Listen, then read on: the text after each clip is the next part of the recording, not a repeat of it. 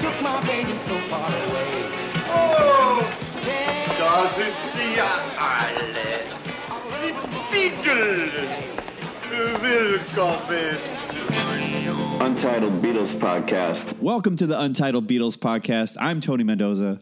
And I'm TJ Shanoff, and boy, do we have a show for you today. A show so nice, let's do it twice. All right. Okay. Yeah. I wasn't going to say anything. That just came to mind. I apologize. I love it. Well, so, yes, full disclosure, this is our second time recording this episode. The first one, the FCC deems so hot and so full of sex. They said you can't really... My microphone sex voice needs work. They said it was too buttery. No, we had bubbly, buttery.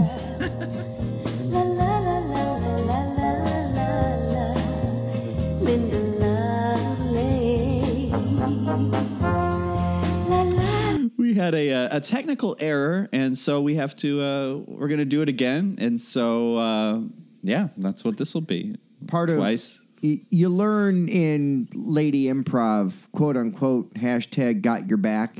And I have my partner Tony's back, so I won't admit that the technical difficulty was kind of a pretty dumb Tony fuck up. I mean, and I got your back, dude, but let's be cool for a minute. I forgot to hit record on my audio the last time we recorded Now hold this. on, Yes. now hold on. In your defense, I saw you hit record, but it didn't take. That's what happened. I think I had so many screens up, hashtag so many screens. I didn't, I thought I hit record and didn't. Because I've got my mixer and keyboard going through GarageBand, and I have Zoom open, and I have QuickTime open. Yeah, man. So, yeah, man.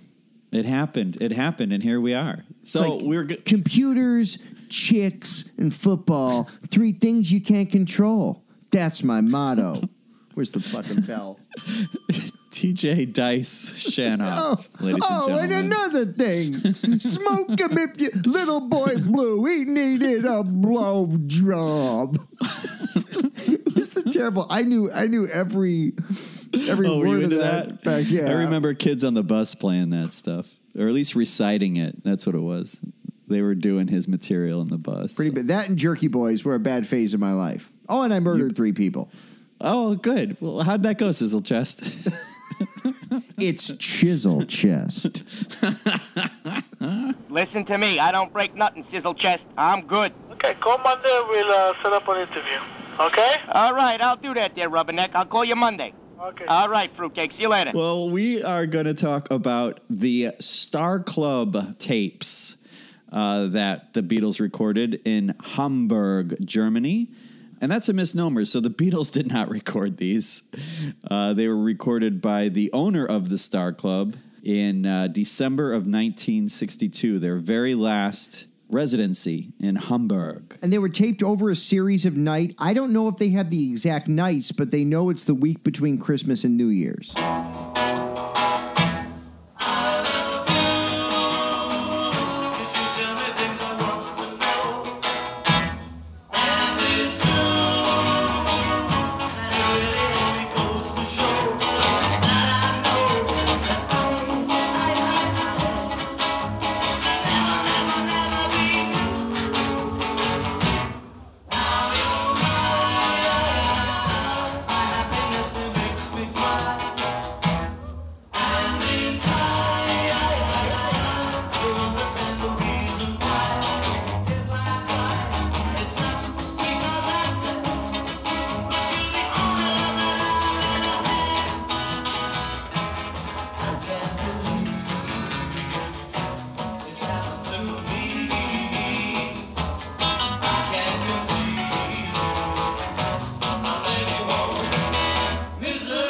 So let's do a little history here. I'll make this brief. They had 6 residencies in total in Hamburg.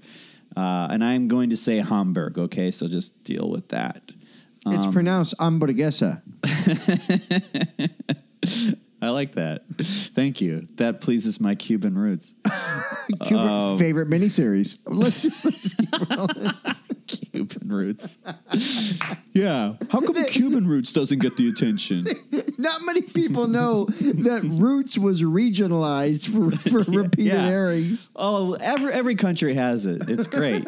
Go find yours. Scandinavian Roots was the most boring 20 minutes I'd ever seen. So they had 6 residencies in total. In 1960, they started at the Indra Club from August 17th to October 3rd. That club closed down, and they moved to the Kaiser Keller from October 4th through November 28th. And then in 61, they were at the Top 10 Club from April 1st to July 1st. And then in 62, they had 3 residences at the Star Club, April 13th through May 31st, 48 nights, 172 hours, 1 day off. November 1st through the 14th, 14 nights, 49 hours. And this final one, December 18th through the 31st, 13 nights, 39 hours. They had a backline of Fender amps. John played a Rickenbacker 325. Paul played his Hofner violin, bass, and George got his brand new, used 1957 Gretsch, the Gretsch Flat Duo Jet, which made, that was kind of the quintessential Beatles sound for, Beatlemania. And the one thing that was different pre-Beatlemania and this very last, and this is for more historical context, Love Me Do had been recorded and released 2 or 3 months prior to these Star Club dates. So they'd already had a deal with Parlophone to release that single. They were about a month away from heading into the studio to record Please Please Me. And in fact, there's a fair amount of songs on this album that are also on Please Please Me. Yes. The album Please Please Me is what you mean. They actually already had the single Please Please Me in the can. Yes, they recorded it in the bathroom. Right. For that John Bonham drum sound they were trying to get. Dude, I'll tell you, no track's better than John Bonham playing drums on Beware My Love. Remember how that was hyped like when that. Wings at the... I'm kind of being facetious. It's no different than what Joe English or former Bull JoJo English playing drums on that song, whatever iteration of Wings that was.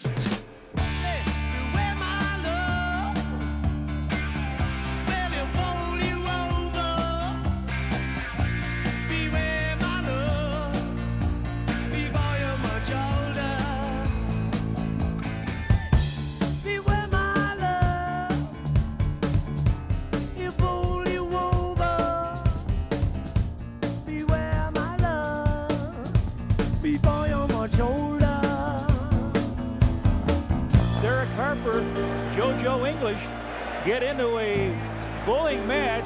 JoJo gets thrown down and into the stands they go. But all the hype are like, dude, this Wings of the Speed of Sound may be a terrible album, but wait till you hear remastered Cook of the House, and there's a bonus track of John Bonham playing drums on Beware My... I'm like, the hell?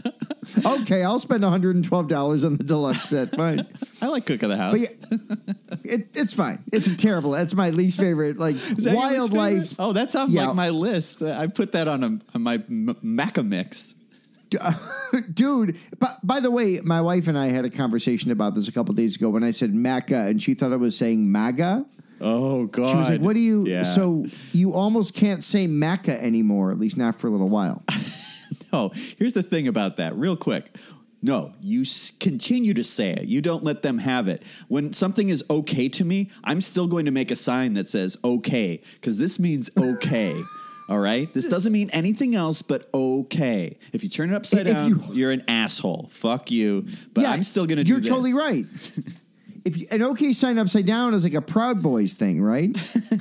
Yes. Yeah. I thought you said Prague. I thought you said Prague Boys, and I was like, oh. Yeah. It's a Prague Boys thing. That's what Yes does, and that's what Emerson, Lake and Palmer does. Yeah. That's how they play. My only problem with Yes is that Seen All Good People isn't fucking longer. You know, if you're like, probably producer been like, can we add 2 more key change down? Seen All Good People, Seen All. Yeah. I have very little patience for that. I remember being in 8th grade and listening to CKG a lot and being like, they played this song a lot. Dude, you and I were listening to CKG at the same...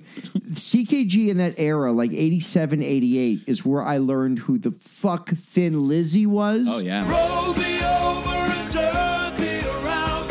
Let me keep spinning till I hit the ground. It's where I learned Aliota Haynes and Jeremiah. Me too. I love that song. Running south on Lakeshore Drive, getting into town. Just slipping on by on LSD, fighting that trouble bound. Some of my first Led Zeppelin was on. That's where I heard Misty Mountain Hop for the first time. I'll never forget it. Where I was like, "What is this?" What's the best rock and roll station in town? I know you know. Chicago's Classic Rock, 105.9 FM, WCKG. So yeah, man. CKG 87, 88. But as we talk about kind of rock, so by the late 70s, when this album was finally released, recorded in the winter of 1962. When this album was finally released, it was 1977. There were legal battles forever. They tried, Ted King Size Taylor, who had the tapes, tried to sell it to Brian Epstein. And Epstein was like, here's 20 pounds, go fuck yourself. Yeah, right. Right? Yeah. He offered it to Brian Epstein. He taped them. He knew they were going to be big. This guy, Ted King Size Taylor, he was in a band called the Dominoes who played with the Beatles. They were like friends. Every time I turn around, there's something you got. Filling up my baby's head with all kind of jive. If they ain't leaning on her doorbell, but knocking on her door, telling her she looks just like a movie star. Always giving her that three-red look. Somebody always trying to get my baby shook. Somebody always talking about a wedding date. Somebody always trying to take my baby away. In fact, they had Christmas dinner together that year, and they went to some church, and unbeknownst to them, they were fed horse steaks, and they ate horse on Christmas. Now, I'm Jewish. I always thought all non-Jews ate horse for Christmas. Like, we like Chinese, non-Jews eat horse. The horse is a horse, of course. That's a reference nobody gets anymore. That's a sign of age. They're like, Mr. Ed. Who's Mr. Ed? The talking horse. They took that off syndication a long time ago. So is Mr. Ed racist? Probably. I bet you look back at some episode and like, you know. Wilbur, you can't let those Jews move in next door. What? Mr. Ed. A horse is a horse, a horse, a horse, unless a horse is a racist horse. And then, of course, the name of the horse is the racist Mr. Ed. Hey, man, different time. So it should be noted that this was not professionally recorded in any way. This was done on a single microphone. I have the notes. Let me get the fucking notes. I'm sorry. It's a 1988 Tozai microphone from Radio Shack. Remember Tozai? Welcome to Radio Shack. May I take that from you? Yeah. I came in to get my money back. Who do I see? I can help you. I'm sorry you're not happy with the CD player. Yeah, that's right. It's not what I wanted. Can I have my money back? Oh, yeah, you sure can. I just wanted to make sure that there were no problems and that when you do get ready to invest in a CD player that you come back to Radio Shack. Oh, when I'm ready, I'll be back. I like Radio Shack. Okay, here it is. Okay, so it was recorded by the Star Club manager, Adrian Barber, or however you say it, using a It's Adrian Barbeau. That's what I thought. A Grundig. So this is like a home tape recorder, like a reel-to-reel machine, and a single microphone placed at basically like the lip of the stage. And so it has this real lo-fi bootleg quality.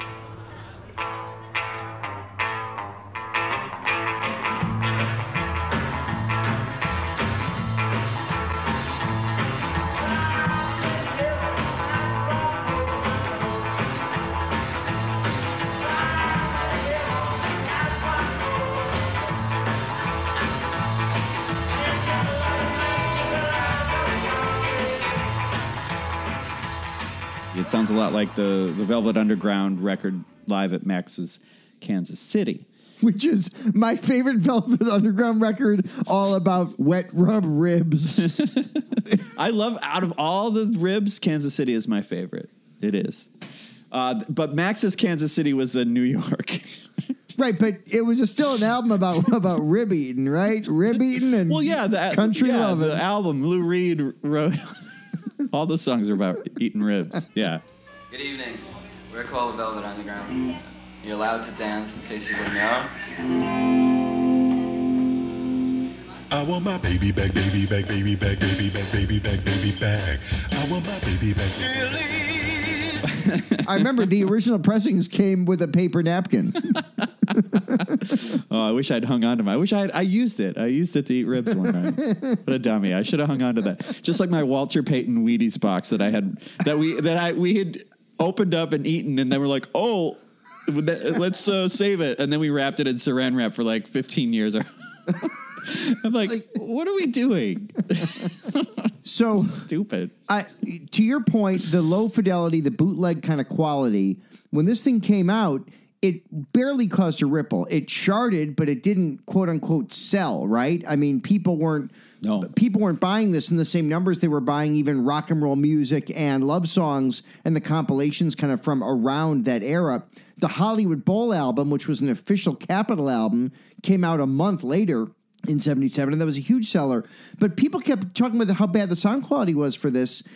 Two things on that, Tony. Hollywood Bowl, at least the original pressing before they cleaned it up a couple years ago, sounded terrible with the screaming fans. To me, that original pressing sounds worse than the original Star Club album. Interesting. And I know what you mean. Yeah, it totally does. And with punk being so in vogue at the time, where low fidelity was like a thing, what was the complaint about this? In retrospect, this album sounds pretty damn fine. Yeah, it's really cool, and I think you nailed it on the head with the punk thing. Like the energy on this record is very punk rock, and the tempos are up there. I mean, it's not like hardcore or whatever, but it's faster than a lot of Sex Pistols songs were in that year.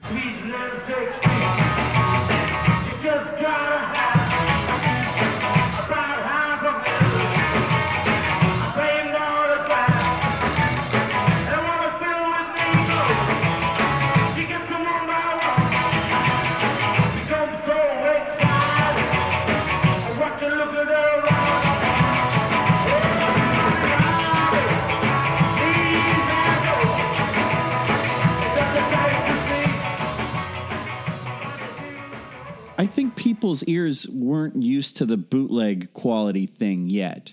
You know, like Guided by Voices, the lo-fi thing in the 90s hadn't happened yet, and this and that. So I think our ears are just more used to lower fidelity things. And honestly, that's the way it is now, too, even with like Zoom calls and even like some radio broadcasts you hear. It's this really digital, low quality sound file you're listening to. I think as a society, we're just tolerating less quality. Well, and first of all, Neil Young's fighting that good fight with his expensive music system nobody understands. Right. That you can only play his music on. Right. Like, do I really want to hear Harvest Moon again? Like, it's fine. I like Neil Young. But I love Neil Young. I like Greendale. That's how much I love Neil Young. I like some of the weird later stuff. But I will tell you, I get all my music on LimeWire, which is the sound quality is really good. I rip torrents on LimeWire. That's how I get all my 90s music, and that's how I get every episode of Night Court.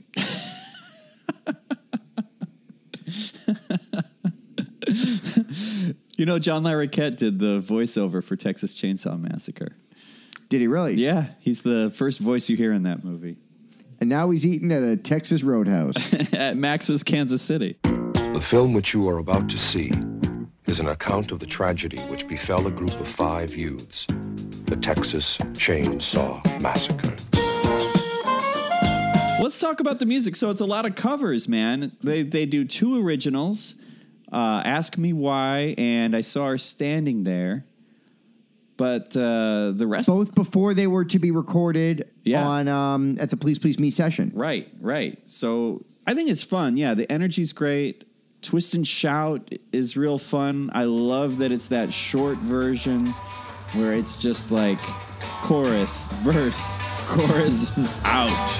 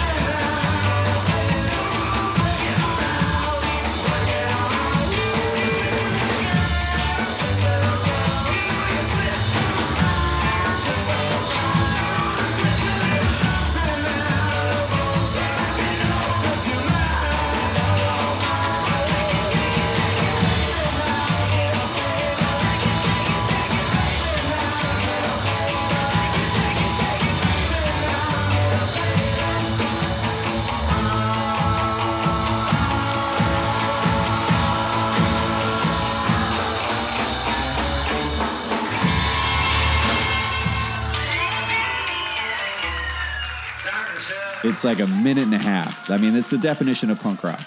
And it's a nice blistering pace, lo-fi. I'm not a big twist and shout guy, but I like that. I like this version especially. Well, you once told me your favorite version was the one with the overdubbed horns from Ferris Bueller's Day Off. Yeah. With the marching band Ferris horns. Bueller. Yeah. I'm going to tell you something. This is not easy to say. As a Chicagoan, Chicago native, and someone who grew up with that movie, I used to love that movie so much, and now I think I have zero patience for it. None. I think he sucks. Yeah, he's a bratty asshole. I remember liking Cameron. I liked the Cameron character. I identified with him being the not the rich kid part, but like him staring into the painting. And it's a great scene. That scene with the great band, the Dream Academy, doing an instrumental version of a Smith song, I think. Is that what it is? I forget. Yeah. I've actually only seen it a handful of times because I didn't like the character of Ferris Bueller, I thought. Anyway. I loved it because I grew up in the city and I felt like it was like a cool city movie when I was 12 and 13. I went to high school with a kid who shook the Pepsi can and said... Say, Ferris? What? Well, see, we're collecting money to buy Ferris Bueller a new kidney. They run about 50 G's or so if you could help out. Go piss up a flagpole. I'm sorry? So that was a big fucking deal. My high school had him and Nancy Reagan. Don't hate me. I'm not a dick. I can be if I'm crossed. Well, there's also a lot of songs on here that, they didn't ever commit to tape. Things like Falling in Love, which is a fun waltz that Paul sings.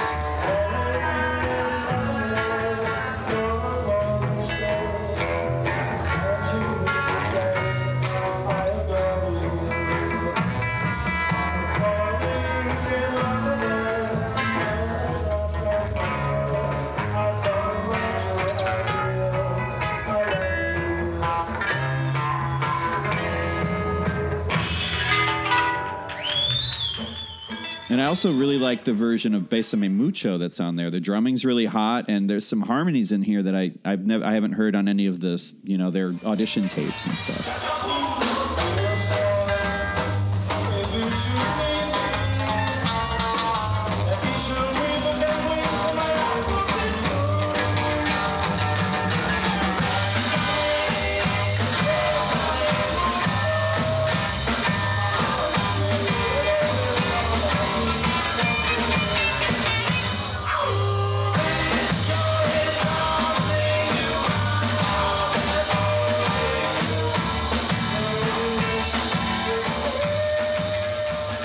Well, I think that Decca audition, which was at the very beginning of the year, right? Wasn't that January of 62, I think, is when they did New Year's Day, I think. Yeah, it was New Year's Day, exactly. And what a testament how great Ringo Starr is, comparing that Pete Best kind of drumming on Bésame Mucho to what Ringo does on this. That alone is an argument to have let Pete go. I mean, Ringo's drumming, this whole album, Ringo's drumming is hot. It's about the best drumming he's ever put on record consistently. He's pushing those guys. And Paul is in that rhythm section is so tight and so aggressive. Yeah, man. It's fun. Like, you really hear it on that song Red Hot, that wonderful song. Mm-hmm. And even, like, something about that song, Red Hot, one of my favorite songs, I think the first version I ever heard was done by Sam the Sham and the Pharaohs. My gal is red hot. Your gal ain't doodly squat. Famous for Willy Bully. Oldies 104.3, riding along an automobile. But I think I heard like an organ in there. So, I mean, it's possible. I know Paul was playing a piano back at the Top 10 Club, so maybe someone brought an organ in one night. Maybe one of the other groups had an organ. Who knows? It was 62, so anything was possible. Even a Vox Continental organ.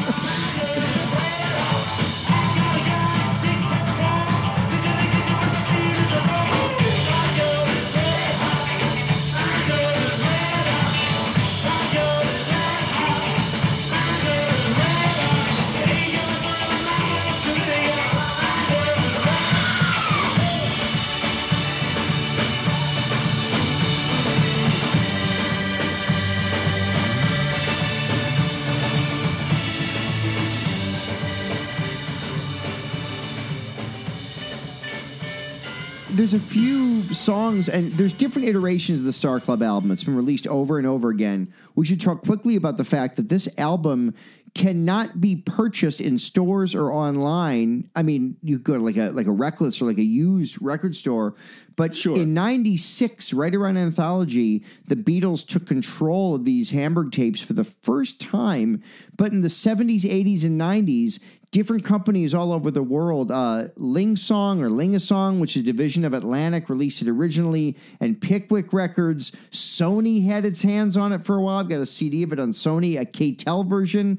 I'm holding in my hand an original Japanese pressing of this that still sounds pretty good from '85. I think it's one of the very first Beatles CDs ever issued. It's predated the core catalog by 2 years. So this material was in record stores for years and years, for 2 decades. And then, poof, the Beatles bought it. None of it made its way on the on Anthology 1. No. And you can't hear this. I mean, you can go to YouTube, but this has not officially been released by the Beatles at any point since they purchased the rights. It's kind of strange that some of their best live work, and they only really have 2 officially released, is something you can't buy. Yeah, yeah. And that you can't stream it either. So, yeah, the only thing you can do is, if you want to hear it, it's on YouTube.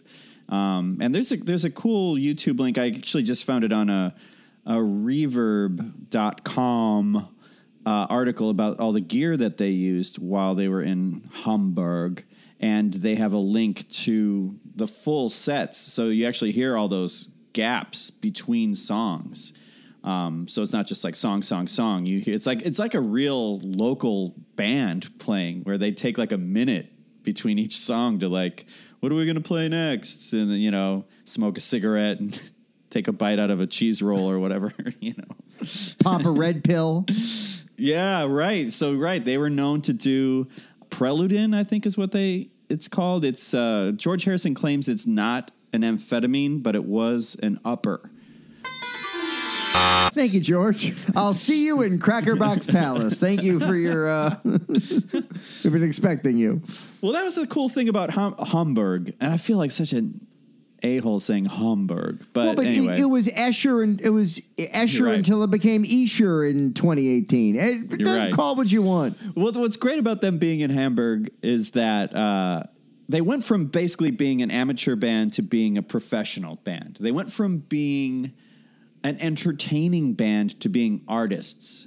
This is where they met Klaus Voormann, who later became their friend. He designed the album cover art for, Revolver. He played bass with the Plastic Ono Band. He did many other things. Played bass on Instant Karma. Yeah, man. And has been a lifelong friend. That's also where they met at the time. Of his yours? Girlfriend. It sounded like you buried the lead, Holmes. Oh yeah, you should hear the podcast me and Klaus do. My buddy, wherever I go, he goes. Klaus Voormann, Astrid Kirchherr. That was the woman who basically gave them their style and introduced them to art. Fell in love with Stewart, right? Yeah, and took some of the best of the early photos of them. Right. She documented much of those early 60s years with her photography. That's where the Beatles stepped it up and were thinking in the long game about what they wanted to be. Did they just want to be a combo that made, a few quid a night, or did they want to be bigger? And you really see it when they had 8 hours per night to fill with just music, and they learned how to do mock show, as they were told. I guess when they mock show. When they first arrived, they weren't that good. They didn't put on much of a show, and the German people, all drunk, were like mock show, and so they learned to cut it up. And John wore a toilet seat on his head, and they worked blue or whatever. Plötzlich stand John auf der Bühne in der Badehose und mit der Klobrille um den Hals. The only English he spoke was Max Shaw. I'm going to send you, this is a preview for a podcast we've not discussed. Tony and I like to do all our behind-the-scenes work on the actual show. We feel like it's a good Easter egg, right? BTSOA, behind the scenes on the air. BTSOA. I'm going to send you the movie that first kind of got me after the play Beatlemania. It's a movie that Dick Clark Productions made maybe in 78 or 79. It predated John Lennon's assassination, called Birth of the Beatles, with music. They even say music by Rain, like one of the first Beatles tribute bands, which I love, called Rain.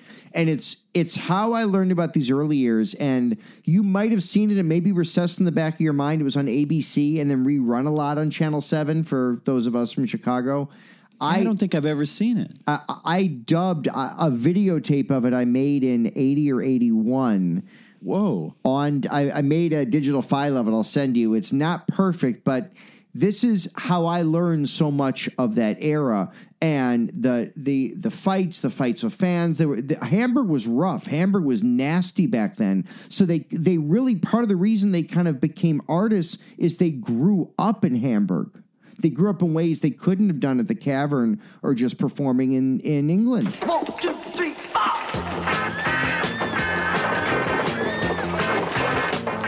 Well, she was just 17. You know what I mean.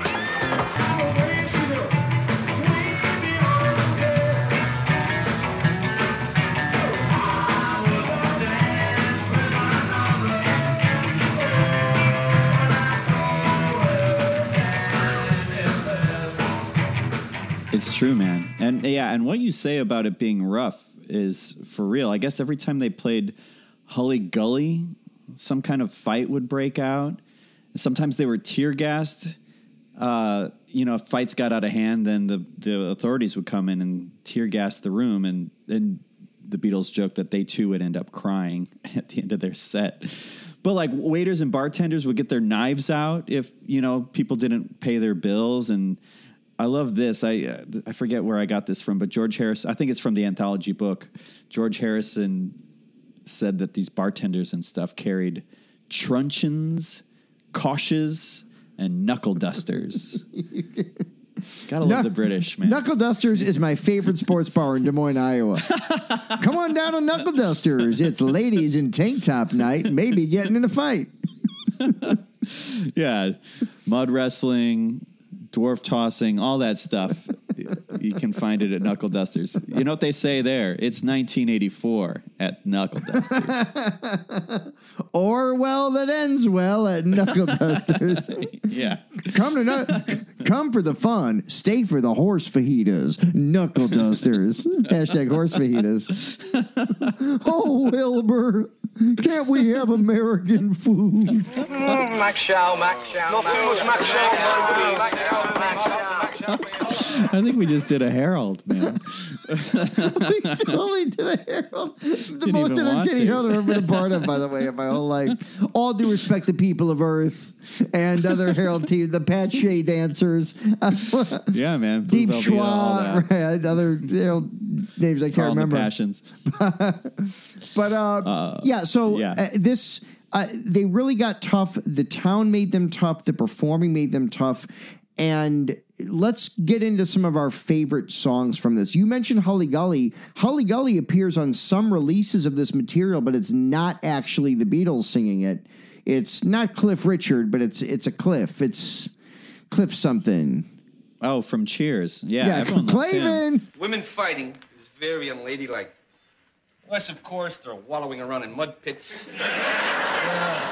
But so Hully Gully, not the Beatles. There are versions floating around with that song, and you can tell it's not them. I think it was like a saxophone, not the same Elephant's Memory saxophone, so it won't drive you crazy. No, or delight you to the nth degree. I will say again, the saxophone is the most offensive part of "Woman is the of the World." It's not the title; it's the mix of the saxophone. But yeah, so the other two songs not performed by the Beatles were performed by the restaurants or by the club's owner and one of the waiters who were brothers. Yes. The Fasher brothers. Yes, man. Yeah. Hallelujah, I Love Her So was done by Horst Fascher, who I believe that was the waiter? No, owner. He was the owner.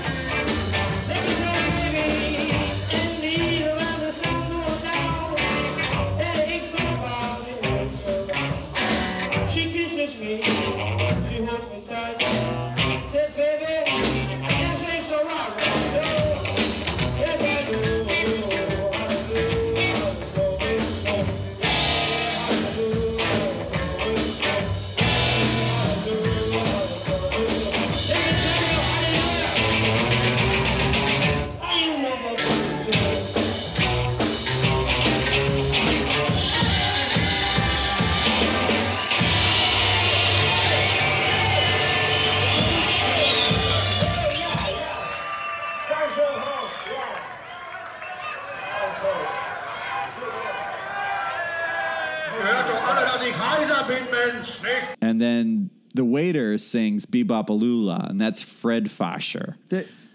There's a part of that song I think we both absolutely love where all of a sudden the song stops being in a tempo. It's like it's in like 6/5. Yeah, he adds an extra like bar to the first line of his song. So instead of coming in on the 1, he comes in on like what would then be the 2. So instead of like 1, 2, 3, 4, a bebop, he's like 1, 2, 3, 4, a 1, a bebop. So well, the whole she's song's the girl in the red blue.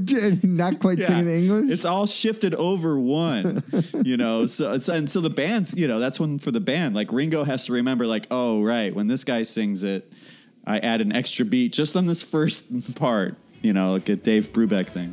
Totally, it's Brubeck.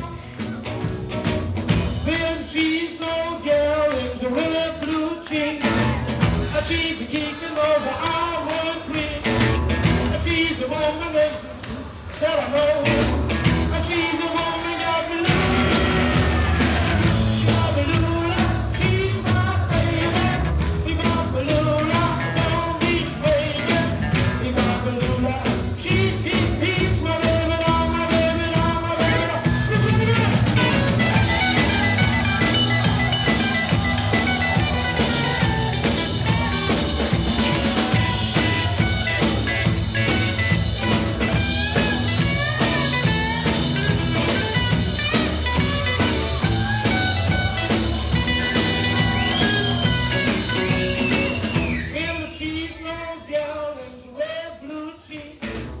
What's interesting about that song is both John and Paul covered that song on their oldies albums. That's one of those that has a big influence. I wish we had one of them singing it versus Horst Fascher. I'm too crazy if you do twist and shout. Give me a couple of your favorites. I'll give you a couple of mine. Well, I love the version of Long Tall Sally. That one is fast, man. That one is true punk rock, 1962 punk rock. It rips. It soars. It's cool. It's a barn burner. Bring it on.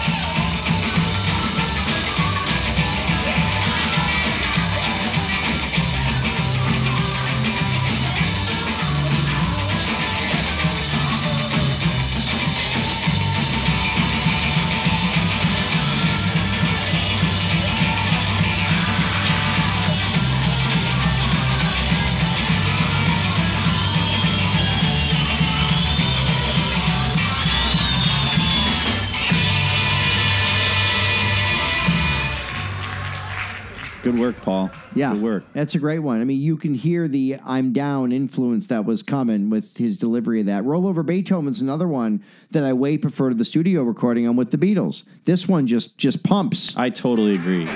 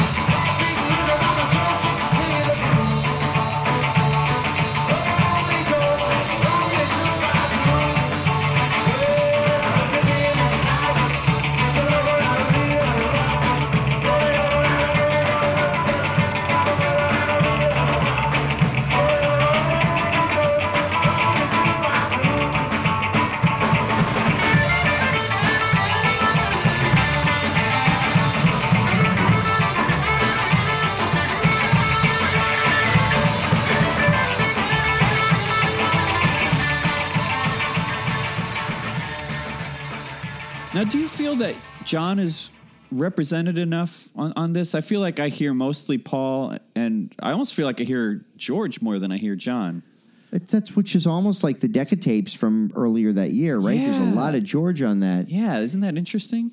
Yeah, I think John was happy just being the leader of the band, right? Yeah, I guess. Plus, Paul was always kind of showboating, and I think part of what made them work is John was super cool with Paul to showboat early on. Yeah. I know John sings Sweet Little 16 and a couple others I know. Oh, yeah, like Matchbox you get to hear. I think that's George. I think George is the one singing Matchbox. It's either that or that could be John talking out of the side of his mouth. Yeah, I always heard that as John. Did you? Okay. John's doing the lead, even though it's all the harmonies. John's got the lead on Lend Me Your Comb. He's got Sweet Little 16. Paul doing Hippie Hippie Shakes, another great one that was only officially released, I think, when the BBC album came out. Yeah. But Paul doing that is amazing.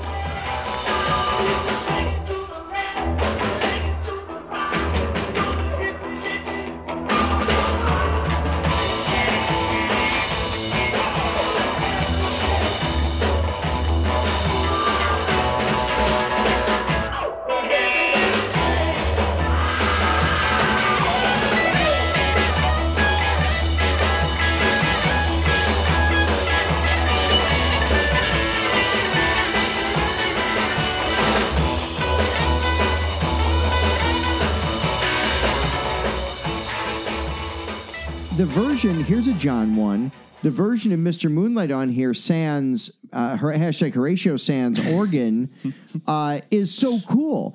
Part of the reason people give so much shade to Mr. Moonlight, I know you're not among them, is the kind of the treacly organ solo. Here, it's a guitar solo, so it's a different take on it.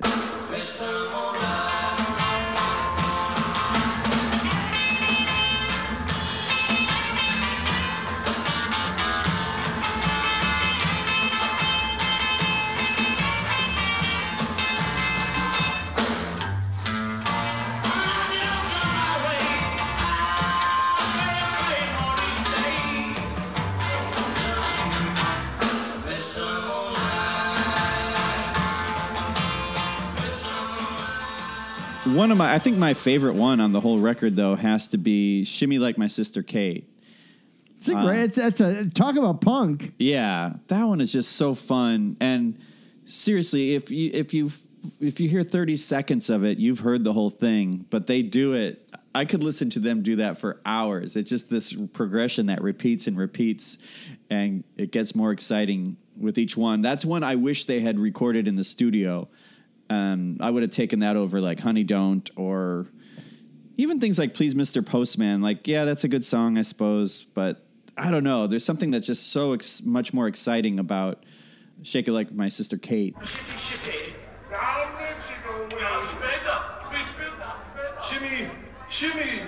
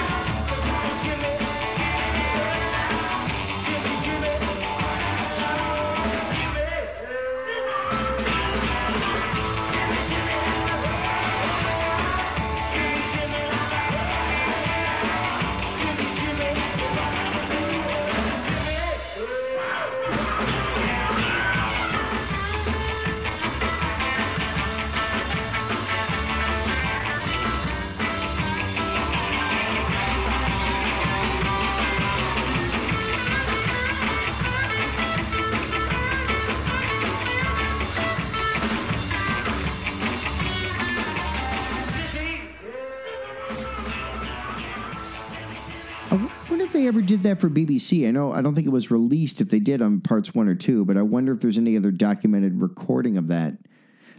Two of my favorites that I think you like as well, the Fats Waller cover, Your Feet's Too Big, which is just kind of a cool blues tune, kind of like a novelty blues tune that you can tell they're just having a ball doing.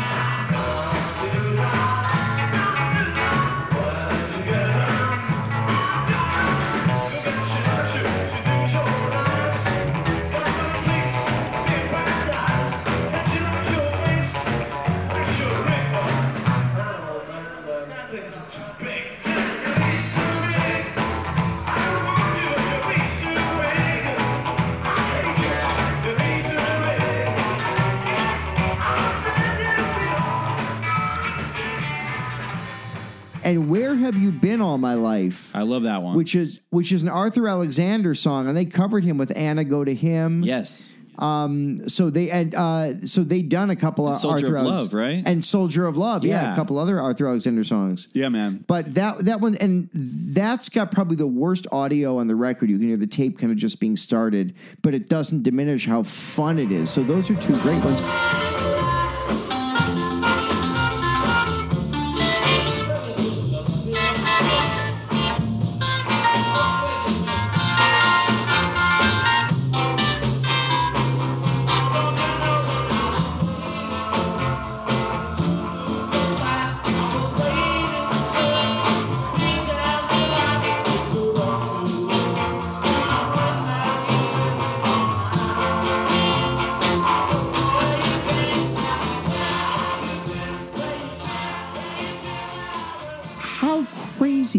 That Capitol, Apple, EMI, Universal has been sitting on this material, especially with technology now. So 2022 maybe will be the 60th anniversary of the Star Club. I mean, what are they waiting for? Yeah, you're right. Yeah, I bet someone somewhere will release it if there's a 2022. We'll see. Yeah, we'll see. The verdict's still out on that one. I will say I noticed that there's a song called Reminiscing, but I was disappointed that it wasn't the Little River Band version. Well, okay. I'm going to, first of all, two things for you. First off is, hurry, don't be late. Papa got away. I said to myself. God bless those three tight-jeaned Australians. My Herald team. Dude, I thought he was in a band. I didn't know this was going to be like an improv show. Yeah, two things. Trivia for you. One, the Beatles never covered the Little River Band. And two, this drumming on Star Club is not Ringo.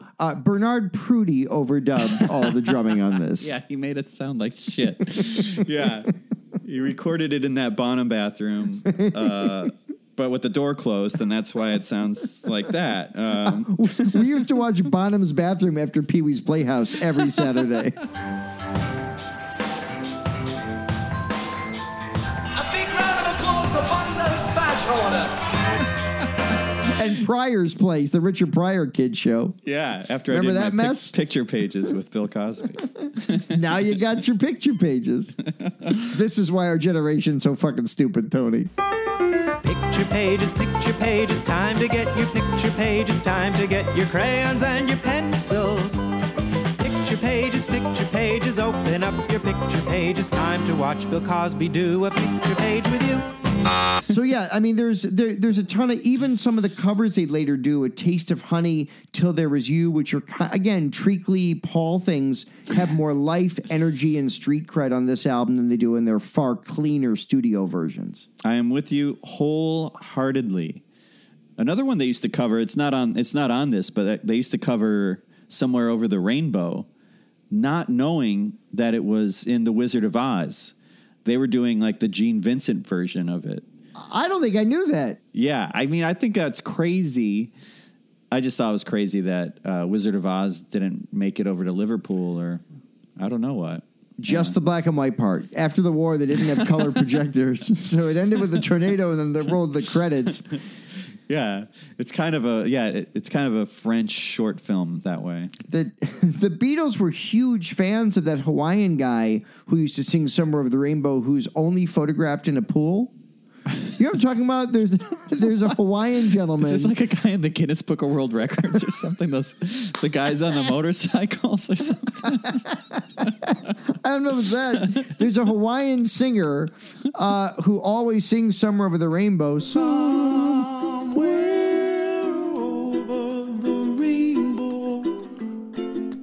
With the ukulele. Don Ho? Not Don Ho. Don Ho. My generation's Don Ho. Hondo. But he's always photographed in a pool, and now he's dead. Oh, Brian Jones. That's how he went. You got to be After careful. After playing on You Know My Name, Look Up the Number. Yeah, he played sax on that.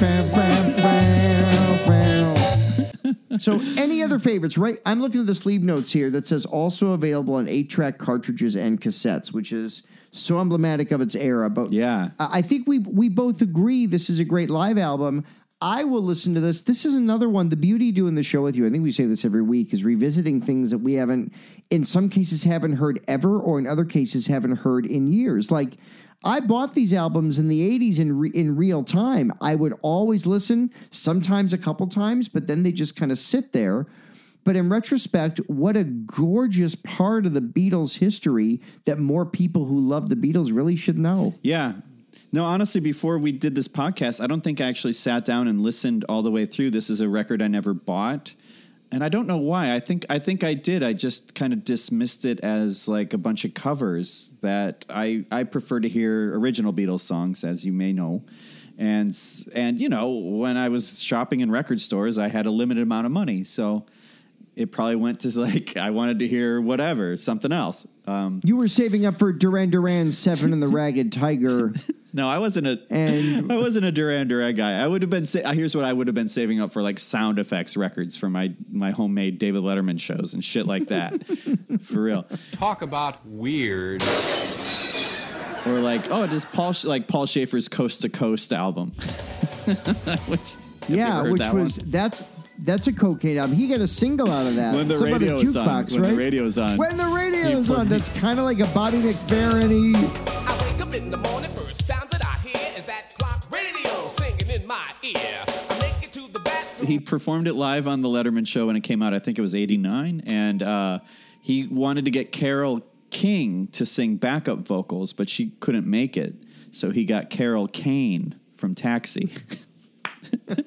And she was sitting between the two other backup singers singing. She sang on it. Good shit. What was Dave's album collection bit? That was my favorite bit. Dave's record collection. Dave's it's record wider collection. than a mile. Dave's record collection. It's wider than a mile.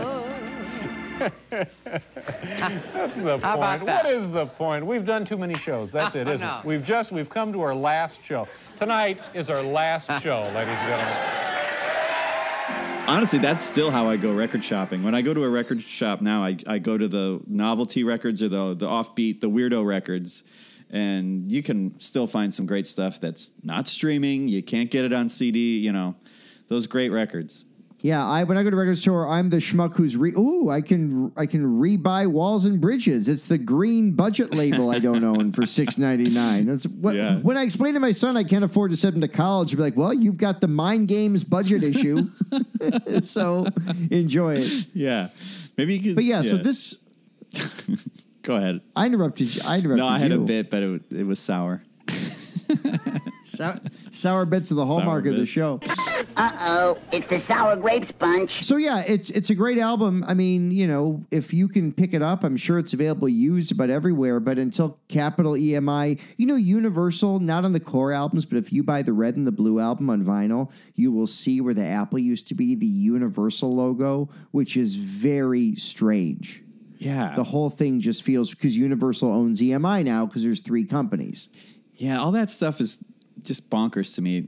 I think I'm more of like, hey, I just want to hear this song. You know what I mean? Like, what's it sound like? And I think I like the trivia and the minutia, but when it gets into the business stuff, I can't keep up with it. Yeah, I think I started collecting so young that my experience listening as an only child with headphones on to the stuff at 6, 7, 8 years old was staring at all the details of the covers, the SW, you know, catalog numbers, and I mean, catalog numbers is deep. Were you also looking at like what the mastering engineer carved into the runout was groove carved and stuff? Totally in the runout groove, and the different labels. Why some the purple Capitol labels in the 70s, the Capitol logo was massive. When they went back to the purple Capitol label in the late 80s, they shrunk it.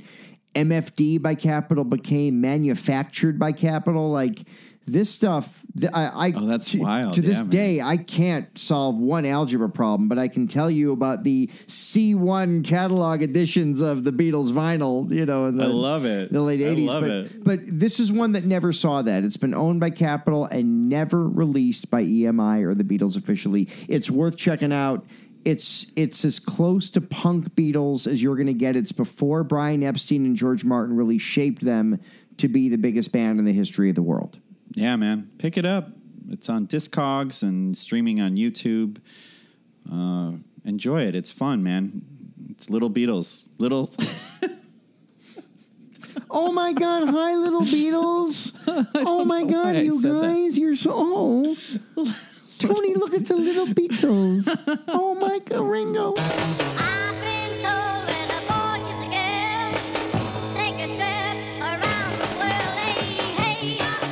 You know that's a fetish. You know, like if you go to BeatleCon 2020, there's, you know, there's furry people that are into like the miniatures of the Beatles, and they're all in a hotel room jacking each other off.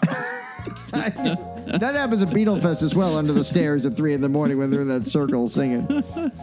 What kind of underwear did John wear on Revolver? Yeah, Beatle sniffers, we call them. Beatle sniffers. Are you a Beatle fan? I'm not just a Beatle fan. I'm a Beatle sniffer. Yeah. Are you cool, man?